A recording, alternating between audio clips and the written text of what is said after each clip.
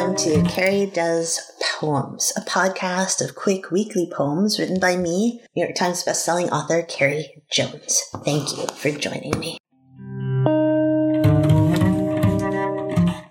The Retouch.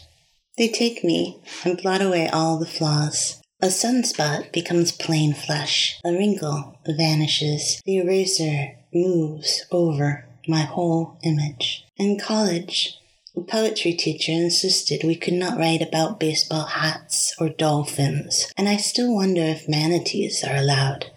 Poems about commodity cheese, trailers, dog farts, or is it still only proper subjects? Why is it that we all try to erase the deepest part of our hidden centers, hardnesses that refuse to be blurred out?